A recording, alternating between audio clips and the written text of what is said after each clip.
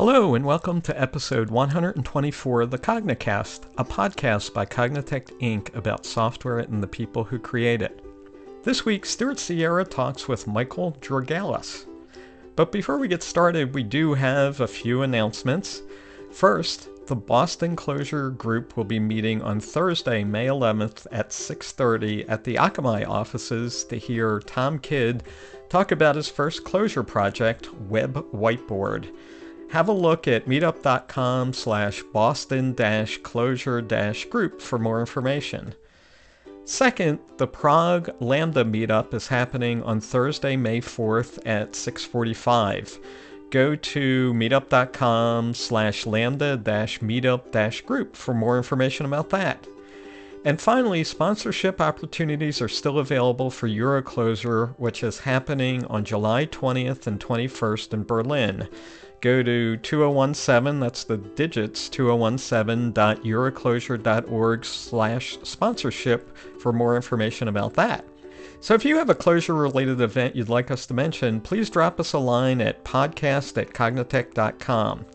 Well, that's about it. So on to Stuart Sierra and Michael Dragalis in episode 124 of the Cognicast.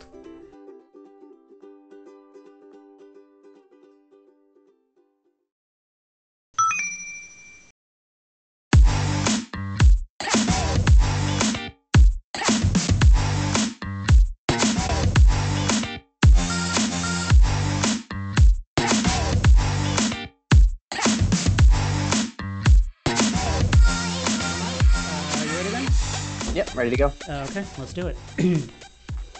Hello, everyone. Today is April 21st, 2017, and this is the Cognicast. I'm Stuart Sierra, and I'm here with Mike Dragalis, and we're happy to have him on the show. Thanks for joining us. Thanks for having me. You're just recently back from Clojure West a few weeks ago, right? In I am, Poland? yeah. Yep, great conference. Yeah, I'm sorry I missed that one. It looked like there were a lot of good talks, including yours, which we'll get to. But you've been on the show before, a couple years ago, I think. Yep, that's right. Yeah. So you probably know that we have a standard question that we ask all of our guests, and that is to describe some experience of art that you found interesting, whatever that means to you. Sure. I have actually one very favorite photograph that's sort of hung around with me through the years. I've kind of kept it as my background for, 3 or 4 years now. The title is Casual 4 a.m. Walks, and it's a photograph of a woman walking along the side of a road. It's a little unintuitive. She's just kind of holding a briefcase and also balloons in the same hand, and it's almost a metaphorical picture about business and remembering to just relax too, even if you're sort of stranded in the middle of a road in the middle of nowhere. And that message has always stuck with me when I'm having a creative drought. So it's been good to have a glance at that every time I feel like I could. When in doubt, carry balloons in your briefcase. Got it. Yeah. Okay. Everyone likes balloons. Sure. Now that I'm thinking, I was watching your Clojure West talk online, and I think I saw that picture on your desktop background at one point when you switched windows. So I've actually seen it, and yes, it is a cool photo. Thank you. Well, great. So we have lots of stuff to talk about since you're always doing interesting stuff. Last time, I think you were talking about Onyx, and that's been continuing. It seems like a really cool project. But you have a new thing, I believe, based on your Clojure West talk. That's right. I'm now working on a commercial product named Pyroclast, which is really an extension of Onyx. And Pyroclast really aims to deliver on the promise that we started with Onyx, which was to make it easier to understand distributed systems and specifically distributed streaming. The hardest problems that we deal with on a daily basis are understanding what our programs are actually doing. We're getting better at tuning things automatically to make them go faster, at putting sane fault handling mechanisms in place to deal with tough distributed systems problems. Mm-hmm. But still, the problem of just understanding what's going on in the network and what your application code is doing as your data moves around is still quite challenging. And I think we're sort of leveraging everything that Clojure gives us in conjunction with the work we did with Onyx to make a good distributed stream processor to sort of give the Clojure experience to everyone via like a unified product that you don't necessarily need to be using Clojure to have. So we're trying to reach a broader audience with that. Nice. That's a big goal and an impressive one. I think that's great. I guess I should have mentioned just before that. You said we. Is this your company? Yeah. So I'm leading a company named Distributed Masonry. Myself, my co-founder Lucas Bradstreet, who has been involved with Onyx for a long time now. It's crazy how fast the years fly by, and a few employees working with us. Cool. I love that name, Distributed Masonry. It's impossible and sounds cool at the same time. Perhaps appropriate for what you're trying to do. I don't know. Perhaps. Okay, so a streaming data platform. So this is a product that you'll be, or you are offering as a service for people to just walk up and start using? That's right. It's a fully hosted cloud platform, and the idea is that we wanted to pick just one thing that Onyx is really good at and make everything about it very easy to use. So you sign up, you create points of data ingestion called topics, which are very similar to Kafka topics, and you can just start pumping your data in through HTTP or some tools that we offer. And then we have a way to build a data pipeline that will run for you that will effectively turn those data streams you gave us into a set of microservices.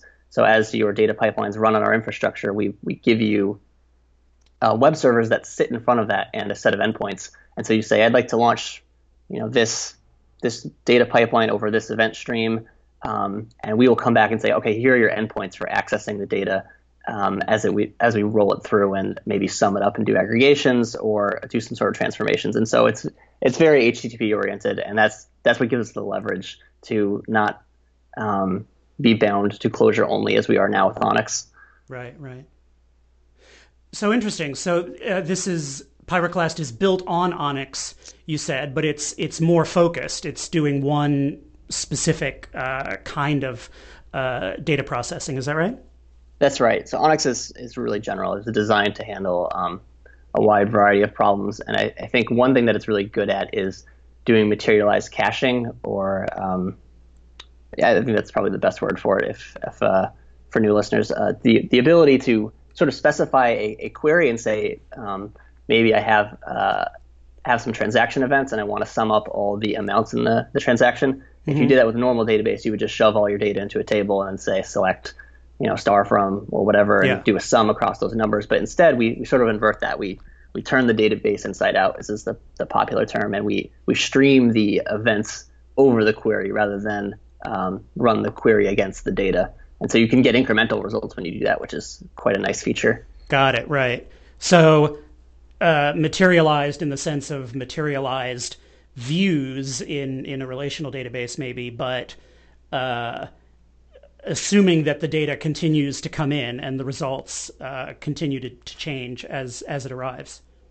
Exactly. So perhaps also materialized cache, you might call it. Cache, yeah. Okay.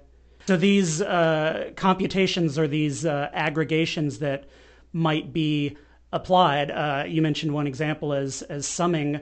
What kinds of things can you do in that environment? So the main things that we're offering right now are is almost a direct mirror of Clojure Core. And so we think that the API that Clojure already offers is clearly very good at handling a wide variety of ways to manipulate your data. And if you're able to elevate that to just a set of names that happen to mirror Clojure Core, so if you do know Clojure, you feel very much at home, you can use all those things out of the box, as well as a lot of things that we replicated from Java, Java's math library, and a couple of other standard functions that we're offering. Mm-hmm. And so it's able to feel as if you know Clojure, because you're using the same names and you're getting roughly the same behavior. Because under the hood, if we say we're doing zipmap, we are in fact doing Clojure Core zipmap. And then there are kind of a limited number of aggregations you can offer out of the box without having to reach into user code land to do things in a more custom manner. But that's really the next front of this whole project, is allowing totally arbitrary code to run in this, which is a much harder challenge. Yeah. So I'll come back to that because I'm curious about that. So, but just from what you've described, all of the sequence functions and reduce, map, filter, distinct, and so on. Those are the kinds of things that I would find in Pyroclast. That's right. Yep. Okay. Now, something that I immediately think of in that context is that a lot of those are actually higher order functions. They are meant to take other functions as arguments. Things like map and filter. I'm providing my own function to do the mapping and filtering. How does that fit in? Right. In that sense, we're sort of still bounded because you have the higher order functions, like the collection processing ones that we see in Clojure, and then we also have the ones that do maybe like capitalize, lowercase, uppercase, plus, minus, and so you can supply those. And so that's sort of where we're at right now. Is we have a large set of functions. We don't cover quite everything. To do that, you need to have totally arbitrary code execution. Yeah. But you can supply, a broad set of functions to use in place. And for most problems, that ends up being quite enough, especially for doing streaming ETL, which is another use case that we're actually pretty solid at. Is you say, I want to change the data in this way, use these regular expressions, move this data structure around, move data up and down the hierarchy. You really need a limited set of functions to actually deal with that in a good way. And so it works out okay for the moment. Oh, yeah. I mean, that's certainly useful right away. That's certainly a lot of code that I've written often enough is just rearranging and cleaning up data to do something interesting with it. That was really it. When we looked at what we were doing, we were saying, how many times are we going to pull out Kafka again and do the same thing? Everyone's doing this. Can you not make this easier at this point? And I think the answer is yes. Interesting. Cool. So I guess let me step back and kind of try to get a little more of the overall picture. So you provide this as a service. Someone can sign up for it. Or will sign up for it, and they give you data. They're pushing data into Pyroclast. So how does that end of it look, just to start? Right. So it's specifically event-oriented data. We're not pulling in totally unstructured things. Usually, we're seeing like JSON maps being pushed in. So something happened at this particular time. The fact that it's timestamped is usually pretty important because the custom windowing that we provide, which we may want to talk about later, because that's a whole other topic, is sort of the ability to roll up over specific time periods. And if you can communicate to us when a particular event happened, not when we received it, but when it really happened, we could do much more sophisticated analysis over that. Yeah, that's definitely big, and that certainly describes a lot of data streams that we have are all just everything's maps, right? It's all just maps. Oh, yeah. And you come down to it, whether it's JSON or XML or Eden, whatever. It's all maps. So cool. So we're pushing this data in. I assume that's just an HTTP interface, or are there other? Yep. Okay. Yep. And then once I've got it in there, what do I do with it next? What's kind of the next step if I'm using Pyroclast? Right. So the main tool we have for the moment with manipulating your topic data is our pipeline designer. So you would log into the web app and say, I'd like to create a new pipeline. And you'll be dropped into an editor screen where you have sort of a two-paneled view of what's going on the left side. You're able to create a set of tasks that execute in sequence. So data is going to flow from the top to the bottom over a linear sequence. So task A, B, C, right in order. Okay. And you say, maybe change it in this way, change it in that way, and so on. You can add and remove tasks. On the right side of the screen, you're actually able to pump in sample data, and as you type, see the way that your data pipeline will behave on that particular data, which is really the main reason we built Pyroclast. I think if you were just going to build a materialized cache service, that's kind of interesting, but that doesn't really get me out of bed in the morning. Because like I said at the start of the talk, the whole point is we want to make these systems more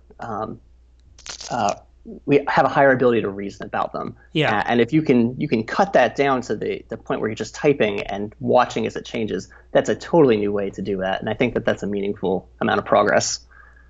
Yeah. So this is what we saw in the demo you did at Clojure West, which people should check out. It's definitely cool, and it's neat to watch as you're typing in some sample data. In one part of the screen, it's updating. If I'm right here, it's not just the end result, but actually the result at each step, right? Exactly. Yes, the intermediaries are visible. So if you had functions that are chained together, yeah. Yeah, I mean, because that's like what I do using by hand, using the REPL all day, is take big chains of expressions and break them down and run smaller pieces until I find the bug or whatever. So that just being able to do that even by itself would be a really cool thing. So you've got a sample which you type in, and then you've got that helps you build out your pipeline of functions, which sounds sort of a little bit like the threading macros in Clojure, thread first and thread last. Right, it's quite similar. Yeah, that's right. Or function composition, if you think of it that way. Similar thing. Cool. So I can look at some sample data. I can use that to figure out what my pipeline is going to look like, and then what's next. Right. So what we typically see is users spending a fair amount of time in the simulator trying to get things just so, and that's really the way it ought to be. You should be able to pick off as many defects as possible by putting in lots of sample data, because the goal is to make that as accurate as we can. It's not going to be probably ever completely ironclad, but we can catch the vast majority of cases. And so after a time of iteration and debugging in that mode, you'd say, I'd like to launch this pipeline as a deployment. Mm-hmm. And what will happen is that we'll take your description of what that pipeline looks like and turn it into an actual Onyx job. And we'll go ahead and run it on our cluster in the cloud. And we'll begin pulling data from your topic and pushing it into a state store. And when you've gone ahead and launched it and we've got everything up, we'll give you those endpoints that I mentioned. And you can just say curl this endpoint with these parameters, and you can see that the data as of this particular time or this particular message offset is compounded to this state. And so you would build other applications or services in your architecture that are going to invoke us as a service. So we're not really a front end for your data. We're sort of a service to be used. Okay, so this is something that would provide some portion of the data processing that my application needs, and then I'd use those APIs both to push data into Pyroclast and then pull results back out as they come. That's exactly right. Yeah, we have some minimal dashboarding around what your data looks like, but the point was for programmatic access. We want to be a block inside of your architecture and not just a standalone product that you ship just Pyroclast and that's it. Right, you can do a lot more interesting things as you become more narrow in what you do, I think. Okay. And so these endpoints, do these correspond to the steps in the workflow that you were describing before? They do. So specifically things that you aggregate, those are points of access where you say, give me the data as it was aggregated at this step. Okay. Right. So if I'm computing, rolling statistics, mean and sum and count and so on, there would be a URL I could hit that would give me the latest or a stream of those. What does that look like when it comes out? Right. So it depends on the aggregate that you used. If you were using a global aggregate which says perform this statistic over the entire data set, you would get the latest. But coming back to what we talked about windowing, if you said this is a window data set, we'd actually be able to slice it up by time and say between the hours of 11 a.m. and 12 p.m. on February 12th, 2012, there were 50 of these, and then we would be able to do that for every time segment that you've offered. And so the really cool superpower is that you can pump in data from like 1975 and we will not conflate it with data that is timestamped like right now. We can tell the difference between old data, new data, and data in the future. It's not going to all conflate into one data stream. Okay, and so I don't have to be careful to keep everything in order. Is that right? I can push in historical data and live data from just now at the same time?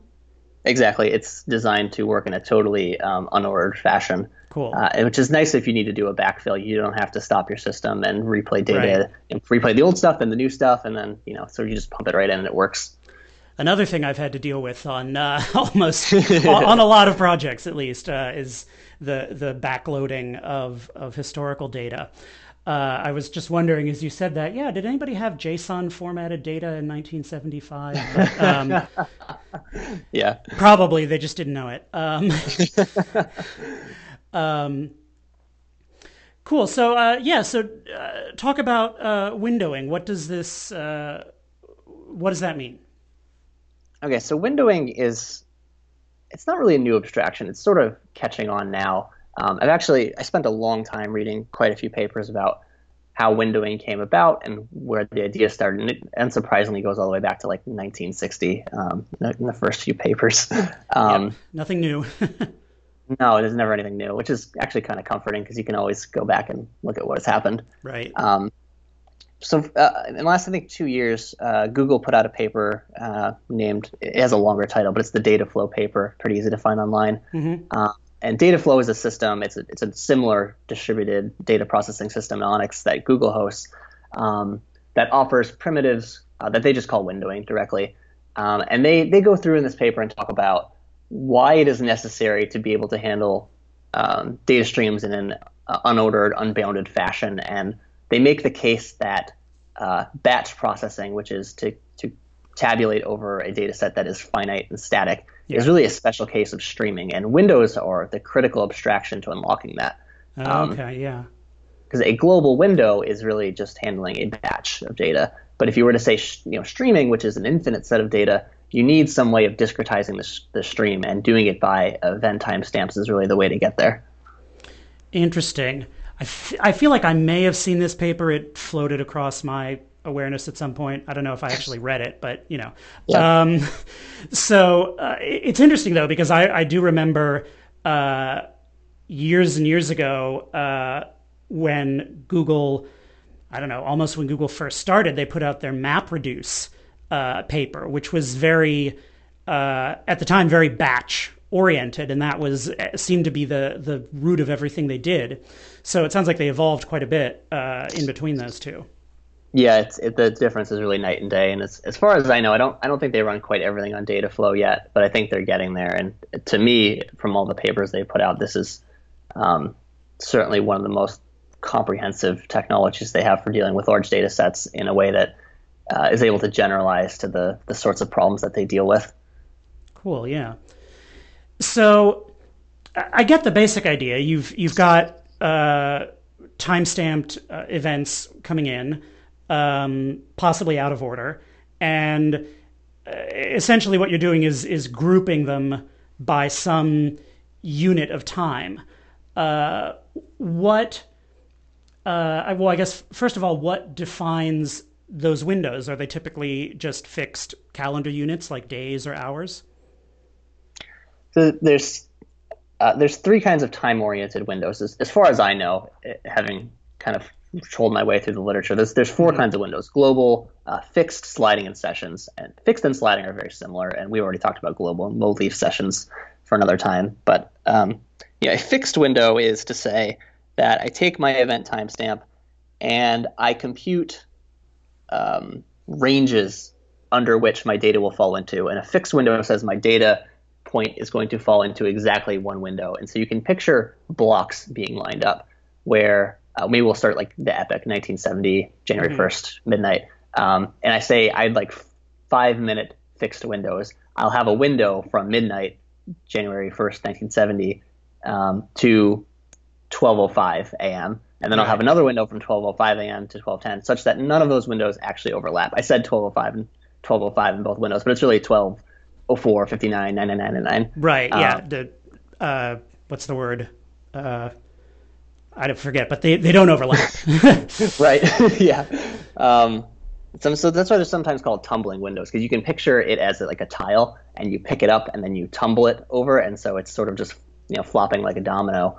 Right. You look at the timestamp on your data and you say, okay, which window for a 5-minute range does this fall into? And as it turns out, the algorithm to do that efficiently it's only like, it's in Onyx. I think the entirety of the algorithm is like 40 lines at most, and it's mostly comments. It's a really small thing to do, and so you can efficiently take data and bucket it into which spot it fell into, and the way that that's done actually uses a reasonable amount of memory. You don't have to store a window for every single period. Only when data arrives do you actually have to fill that out. So it's sort of like a hash map where you never think about putting data in every key. So it's the same way you wouldn't put data in every fixed window until you had to.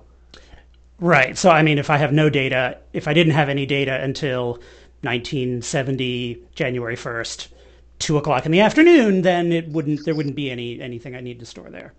Exactly. I think when you first look at the problem and how to do that, people start to devise schemes that would involve using huge amounts of memory to cover that. But the solution is actually pretty simple. So we've divided time up into these discrete chunks, and then data comes in. We figure out which chunk of time it belongs to. Where does it go then? Do we have to store it in a place allocated for that chunk? So Pyroclast actually completely handles that for you in a really invisible way. But with Onyx, it's able to use a state backend. And so we're actually using an on-disk in-memory database that is able to replay itself to actually be fault tolerant. But I think we're using RocksDB at the moment to do that. Mm-hmm. And so that is also fairly invisible for you. But as you build up these windows, eventually you need to do something with them because they would just sort of sit in memory otherwise. And so this is the other half of the data flow paper that's called triggering. So for every window, you have a trigger, and a trigger says it's quite nice how it decouples it. Windows are what the data is and when it is. Triggers are where you put the data and why you want to do something with it. Okay. So you can say I'd like to trigger every 10 messages, every 30 seconds, every megabyte, and you can do anything you want with it. You say I would like to put it into this database. I'd like to put it on a WebSocket. And so in that sense, it's totally decoupled from the underlying processing framework. Okay, so there'll be the trigger says what we're going to do, and is it invoked? Because presumably we can't ever really know when one of these windows is finished, because someone might come along and give us more data from that period of time. So these run whenever the data in that window changes, or something else. Right. So that's probably the biggest point of confusion with what I see in Onyx, and I'd imagine the data flow people see that a lot. Say, how do I know when my window's finished? And the answer is you can never know. The whole premise of the paper is we have mobile applications. Your phone goes into the jungle for 2 weeks. It collects data. You come out of the jungle, and all of a sudden we have this new data. We never knew. We could never have known. And so you could say I've hit this cap, and now I'm calling it finished, regardless of whether you've given me your data or not. But that's sort of a side note. And so there's a third element to all this. As I continue to talk, I'm sort of unpacking the paper in my head as we go. This is cool. The third piece is called a refinement mode, and every window has a refinement mode. You could say it's accumulating or it's discarding. You can implement others, but these are really the main ones. Mm-hmm.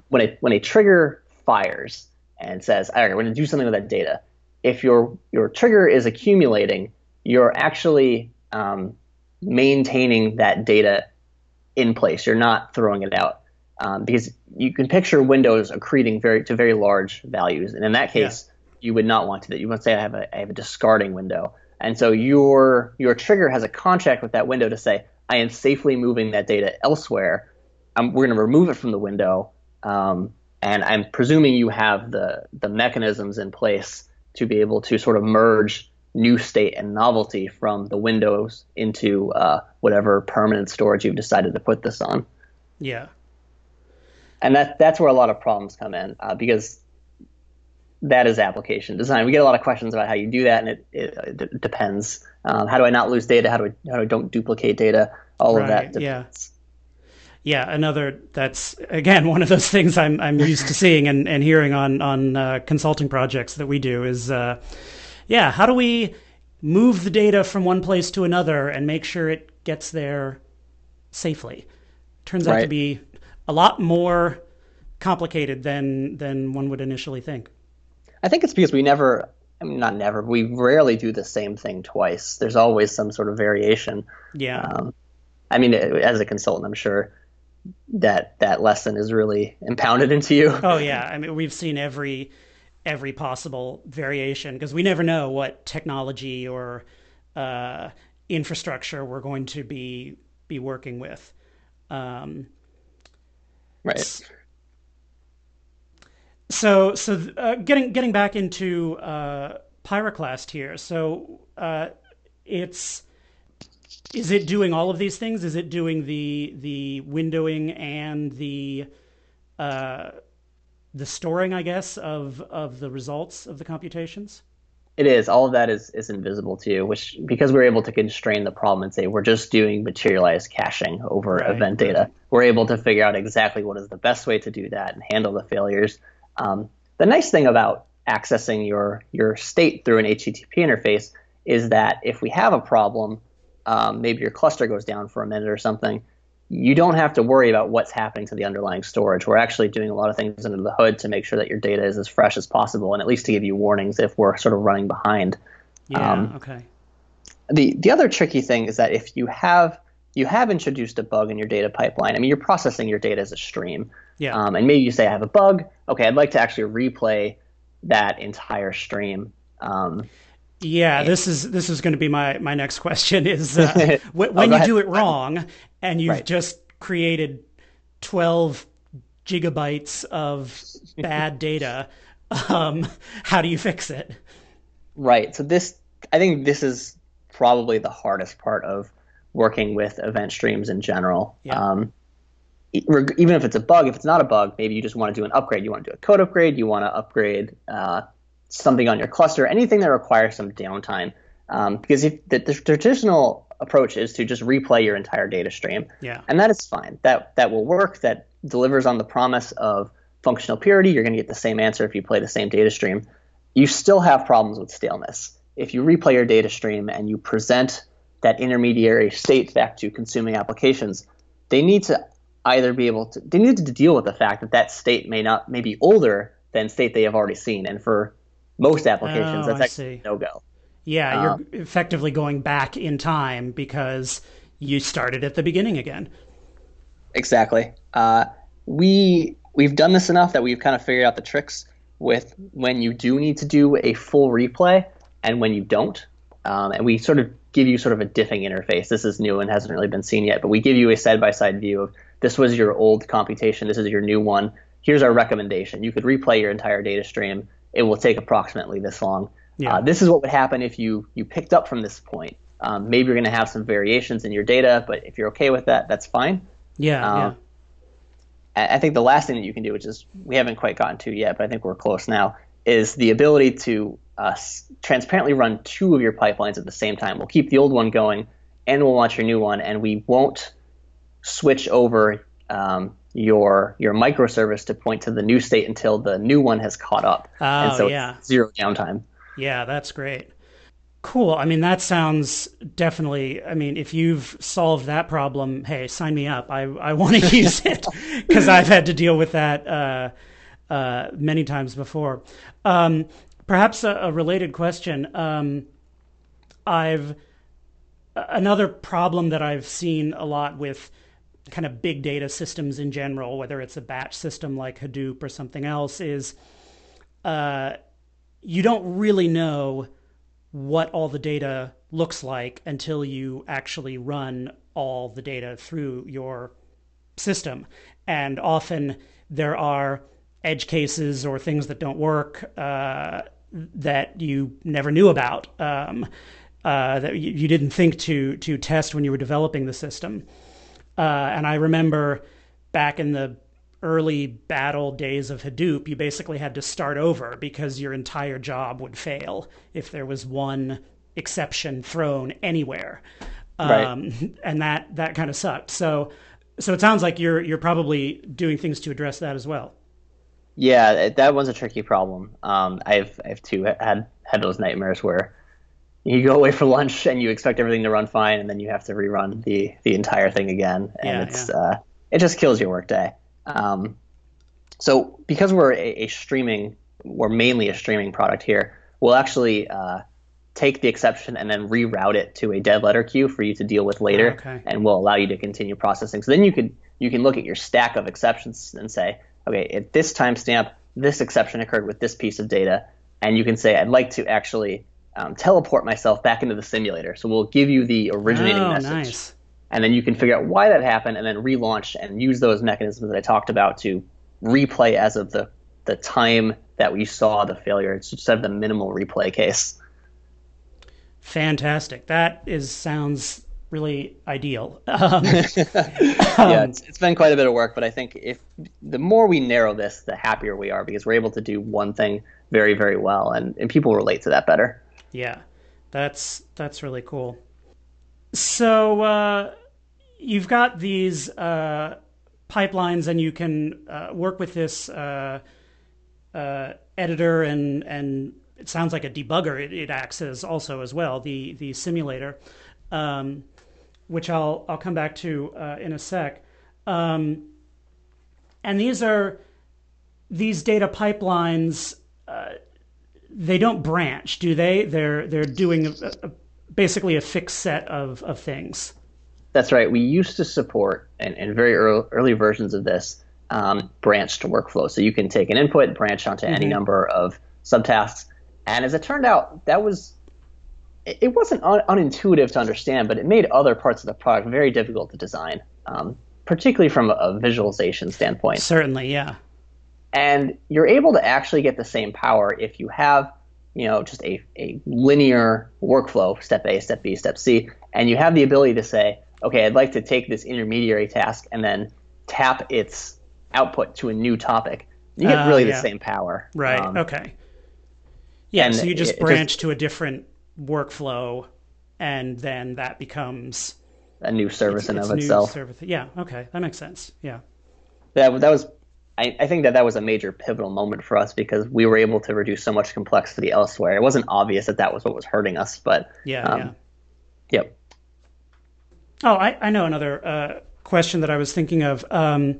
You mentioned Kafka as a comparison, which I thought was really interesting because I've certainly read about people doing things like this with Kafka in their own infrastructure. They have a bunch of Kafka, for anyone who's not seen or heard of it, is how would you describe it? A big distributed commit log. Yeah, a big distributed commit log that you can push a lot of data through really fast. And it's designed to work with distributed systems. So you have clusters writing to or consuming from a stream. So now, what was my question? I was thinking of it. Oh, right, I know. So often people build these things with Kafka or other similar systems where they have a stream of data coming in, and then they have various consumers that are reading, like raw clickstream data or something, and doing some computation, some aggregations on it, and then writing that out to another stream, which then gets read by another part or another application. And so my question was, with Pyroclast, is that something I can do? If I have a stream of data coming in, can I get a stream of data coming out? You can. We're sort of in experimental phase with this because as it turns out, the best way to access that data is sort of unclear depending on the use case. Yeah. We're kind of down to either allowing a direct Kafka consumer to tap into the stream, or just a bulk S3 download. We may just siphon data off into S3 invisibly, so you don't really know when it's in Kafka for us or when it's in S3, and you can just get it in a bucket. And I think that ends up being a really flexible route because a lot of databases or Kafka itself can bootstrap itself off of S3. Right. So that would sort of be like every, I don't know, 5 minutes or every hour, there's a new file that shows up, and that's got all of the data that I processed in Right. that span of time. And the nice thing with it is that that would all be invisible to you. The way that we load and unload data from Kafka would just be completely, you'd be unaware of that until you requested the data, in which case we'd materialize it in a particular form. So I'm excited to roll that out eventually, but it's one of those things where you can do it 10 different ways, but you really only pick one. Yeah, sure. It's the usual trade-off. You want to make something that's simple enough that you can walk up to it and figure out how to use it, but you also want to do everything because everything would be cool. Exactly. And on that note, I thought of this earlier. This is a good time to bring it up. One of the things that I think would be really cool, but it's probably a little bit of an overreach, is to introduce Clojure spec into the simulator, as well as generative testing to say this set of tasks hold these properties. I'm going to run a data set through you. Tell me if there's any invariants here that are violated. I think that would just be the coolest thing ever, but I'm not sure what's the best way to deliver that in a way to make everyone understand that, because that's a very functional programming thing at the moment. Yeah, and spec is still very new. I mean, technically it's still alpha, so I'm not. Right. We can't even be sure that it's reached its final form. But it's definitely interesting. I think it reminds me of someone. I wish I could remember the name, but someone did a demonstration and blogged about it or posted code online of generating generating specs. Inferring specs data. from data. Yes. I just saw that. Yeah. Yeah, which just seems really cool because it answers that question, like the case I brought up earlier, where you don't know what all the data looks like, you don't know what the edge cases are. It can help you figure that out and just say, oh, well, in 99 out of 100 records, this field is a string, but in this other one, it's an integer, and you just have to deal with that. I think it was called Spec Provider, if I remember right. And yeah. That's fascinating. You can imagine that being a service where you pump your data to and it says, here's my best guess of what your schema should look like. Oh yeah, that'd be awesome. Free startup idea. We'll never run out of those, I'm sure. So, I mean, that's an interesting question as well, sort of talking about the decisions you made going from Onyx, which was open source, I believe. Is that right? Yep, that's right. The sort of progression you made from working on an open source project, which you've been doing for several years now, right? That's right, about 3 years on Onyx. Okay, cool. And then taking that and building a product on top of it. What's that been like for you? It's been really the coolest thing ever. I'm just stunned that I wake up every day and it has succeeded to the point that it has. I mean, we're not blowing it up with major VC funds, but we've been working on a project of high complexity for a very long time, and the team has stayed together and the community has grown. And that's what gets me out of bed in the morning. The fact that we're able to make this kind of progress and that it's a whole lot of fun to do, because now you're taking applications that before Onyx existed, in my opinion, were pretty much intractable. They're possible, but they're a huge pain in the neck. Yeah. And the flexibility that Onyx gives you makes that, hopefully, in my opinion, very easy to do. So it's been wonderful. Onyx will continue to thrive, and I'm still involved with it, and we're still growing it because Pyroclast depends on Onyx. But managing the two communities is really night and day, because you have the open source community where we want to share and we want to really work together as closely as we can. And then on the commercial side, I'm still learning what I'm doing, but it's very different. Definitely different. Well, that's great. I mean, I think that's it's really cool when people can take the sort of shared infrastructure and knowledge that builds up in open source projects and then apply it into useful services that deliver value. Yeah, it's been nice because I'm really a hardcore distributed systems engineer at heart, clearly. Mm-hmm. And it was in the beginning, it was sort of unclear what Pyroclast should be. We had so many options because you have this super flexible event streaming platform. What domain do you want to go into? And eventually settling on, well, why don't we do event streaming as a service? I mean, we had looked at doing different domains before, but being in the technical domain is really where everyone feels most comfortable. And I think we can deliver the biggest impact. And that's an interesting approach you took, because of course there are, I think, a number of companies that are built around essentially supporting an open source product. The code itself is open source, but then they offer premium support or a pro version of some kind. And that's their business model. But you've actually done something different here.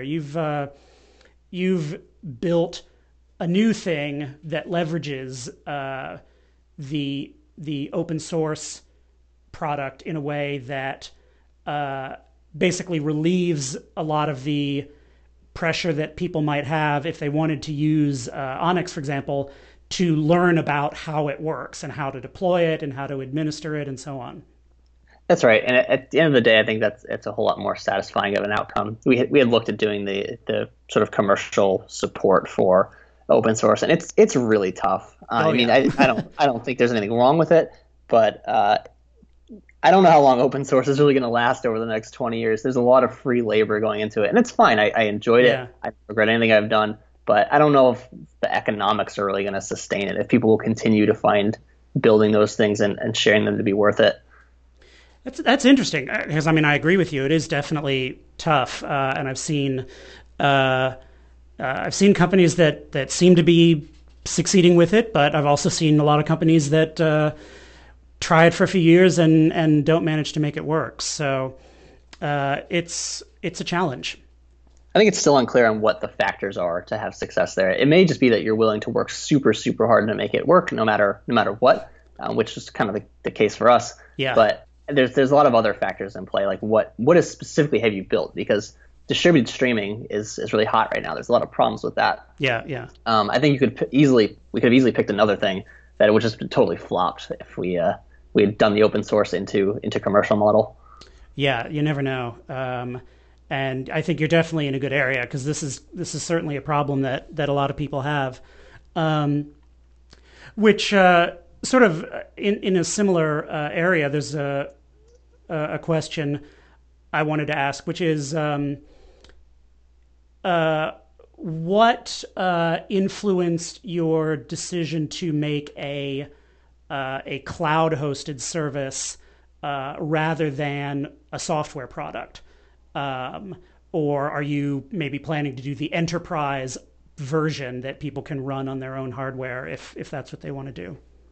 I think it's inevitable that we'll end up with both. But the more times that you sort of give people the ability to run their own hardware, you sort of change your business, because now your support model has to account for previous versions. Right. You can't force everyone to be on the same version. And that's true. You kind of have to have a support staff that's a lot broader to be able to handle those things. And I think when you're small, it makes the most sense to be able to just have one version that everyone's on with a central control panel to monitor the entire world. I mean, that's certainly something we encounter with Datomic, is that there are all kinds of different ways people might have deployed it or be running it. And if we're trying to support that, we have to learn about all sorts of different databases and operating systems and other sort of environmental things.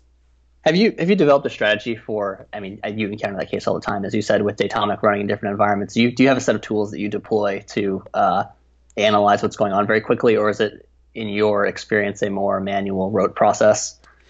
Well, I think it depends. If we can, if we're working with a customer that has a particular problem, the first thing we'll ask for is the logs and the metrics.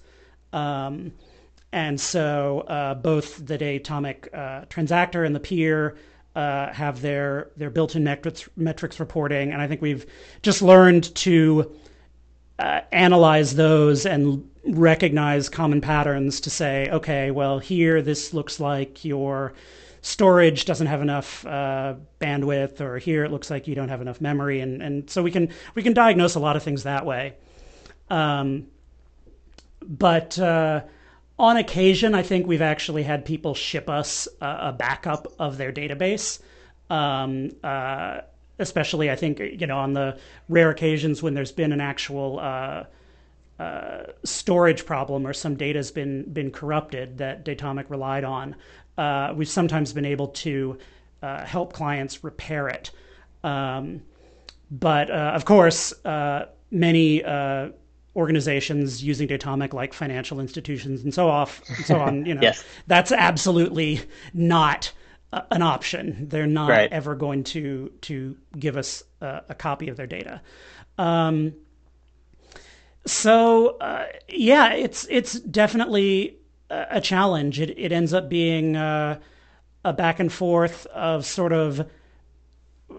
Often we have consultants on the ground working with those customers, especially large enterprise clients, and I think it ends up being essentially, unfortunately, a much slower debugging cycle where we get some information or some behavior that we observe in the client system as a consultant, and then we'll go back to the Datomic product team at Cognitect and say, hey, we're seeing this. Do you have any idea why that might happen? And they scratch their heads for a while and then run simulations often to try to reproduce certain behaviors, especially when it comes to things like provisioning and capacity, which tends to be where people have the most problems. But we've also had people run experiments on our behalf. So we'll say, okay, we have a hypothesis. Go to Stu Halloway's debugging talk from last year or the year before. We make a hypothesis and then we design an experiment, and we'll give people, here's some code, or here's what you need to do to run this experiment, and this will validate or disprove our hypothesis, and then we can tell you what to do next. And so, that might take longer than it would take if we were physically sitting there next to the system that we're trying to debug, but it might not. We might have to do the same experiments even if we had full access to the environment where everything was running. I think it's a good example of another problem that is kind of ripe for progress. It's not obvious how to do it, but it's still clearly very manual and difficult, not just with Datomic, but for any kind of system that you kind of deployed on someone else's behalf. Yeah, the sort of hands debugging at arm's length is quite a challenge. I remember one project years ago. This is quite a few years ago when I first started at Relevance, as it was known then. At one point, we were on a phone call with one of the project managers and trying to debug something about their system. And the product manager was sitting there at a terminal talking to us on the phone, and we were telling her what to type, and she was reading back what came out. That was not a normal situation even then, but these things happen. For sure. Well, this is all really cool. I assume. Is there a place where people can go to learn more about Pyroclast and or Onyx? There is. You can go to pyroclast.io and sign up for our trial account, and we'll hook you up as soon as possible. And if you want to learn about Onyx, Clojure and Slack there's tons of us in there. onyxplatform.org to learn more, or the GitHub account. Tons and tons of documentation that will provide endless entertainment and reading. Yeah, I remember way back in or a couple of years ago when you were last on the show, Craig remarked on the quality of the Onyx documentation, and I was looking over some of it yesterday, and I agree, it is, and I'm sure it's gotten better, but it's quite extensive. And really, what I like about it actually is it gets into the motivations of not just how it works, but why something is designed the way it is. Which I think is really critical to understanding how to use a large, complex tool like that. Yeah, I think one thing that is helpful to do when you're writing documentation is to have a checklist of each of the facets of what you're doing, and the motivation is something that should always be present in your writing. What else? So yeah, I guess one last question I wanted to ask, since you've said you're really interested in distributed systems and you've been working on this for several years now. What do you think has changed about that overall ecosystem in the industry, or what do you think is different now from when you started? I mean, I'm still fairly young, so I think only like maybe 6 years of seriously working on the stuff isn't a long enough time to notice a lot of change. But I think at least that's forever in computer years, isn't it? Perhaps. I think one of the biggest things that enabled Clojure was the ability to have persistent data structures and to have good enough hardware for that. And being able to design large-scale architectures that sort of mimic that is sort of pivotal. As hardware changes, it's important to note what's happening to network speeds, the cost of storage, the amount of bandwidth that you have. To think about those things in the way you're designing, because I mean they don't change overnight. They change somewhat rapidly, but it's important to keep in mind what are your actual constraints when your program is going to run on a cluster for real. So I think those things are the biggest factors that change. Absolutely. Yeah. And I remember, again, back when Hadoop first came out, it was, I think the Hadoop paper was pretty clear that it was specifically designed to utilize a large number of slow disks, because that was the constraint that they were living with when it was developed. Well, cool. So we're getting close on to the end of our time here, but I want to ask if there's anything else that you wanted to mention or would like to talk about. I think we covered it. This is a great talk. We really unpacked a lot of things that I'm working on right now. It's great. Cool. Great. Well, I mean, this has been fascinating for me. I will look forward to playing with Onyx and or Pyroclast sometime soon. And we have our final question, which we put to all of our guests before we go. Do you have some advice for us? Anything at all? I would say if you're going to do something new and something big, I get asked this question a lot. What do you need to do to prepare if you're going to do something novel or something that you find kind of ambitious? I would say read a lot, like a real lot, like more than you think is a lot. I think the worst thing that you can do is start down a path and replicate the results and mistakes that were made 20 years ago. So if you can take the time to read kind of rigorous academic papers and sort of trace back the things you want to work on, probably back to the 60s, and then work your way forwards. It's going to take a long time, but it's really worth it because that can change the way that you understand what you're building and what the trade-offs are. Yeah, well, that's I would say familiar, but still very good advice for us here. Well, thank you. This has been, as I said, a fascinating talk. And I'm sure we'll be hearing lots more about you in the coming weeks and months. Thanks for having me. And thank you to Mike for taking the time today. And thank you to everyone out there for listening. This has been the CogniCast.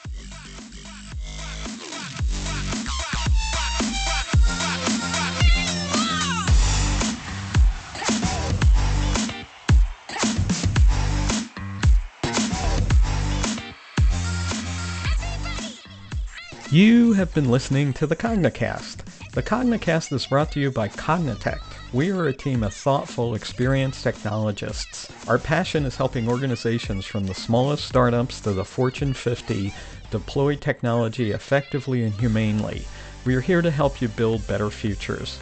You can find us on the web at cognitect.com and on Twitter at @Cognitect.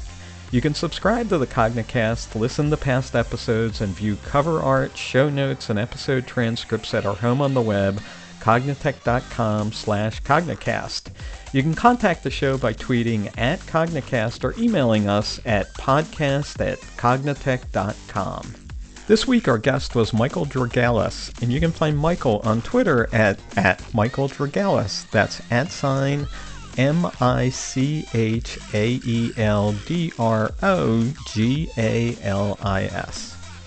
Our host this week was Stuart Sierra. Stuart is at Stuart Sierra on Twitter. That's at STUARTSIERRA.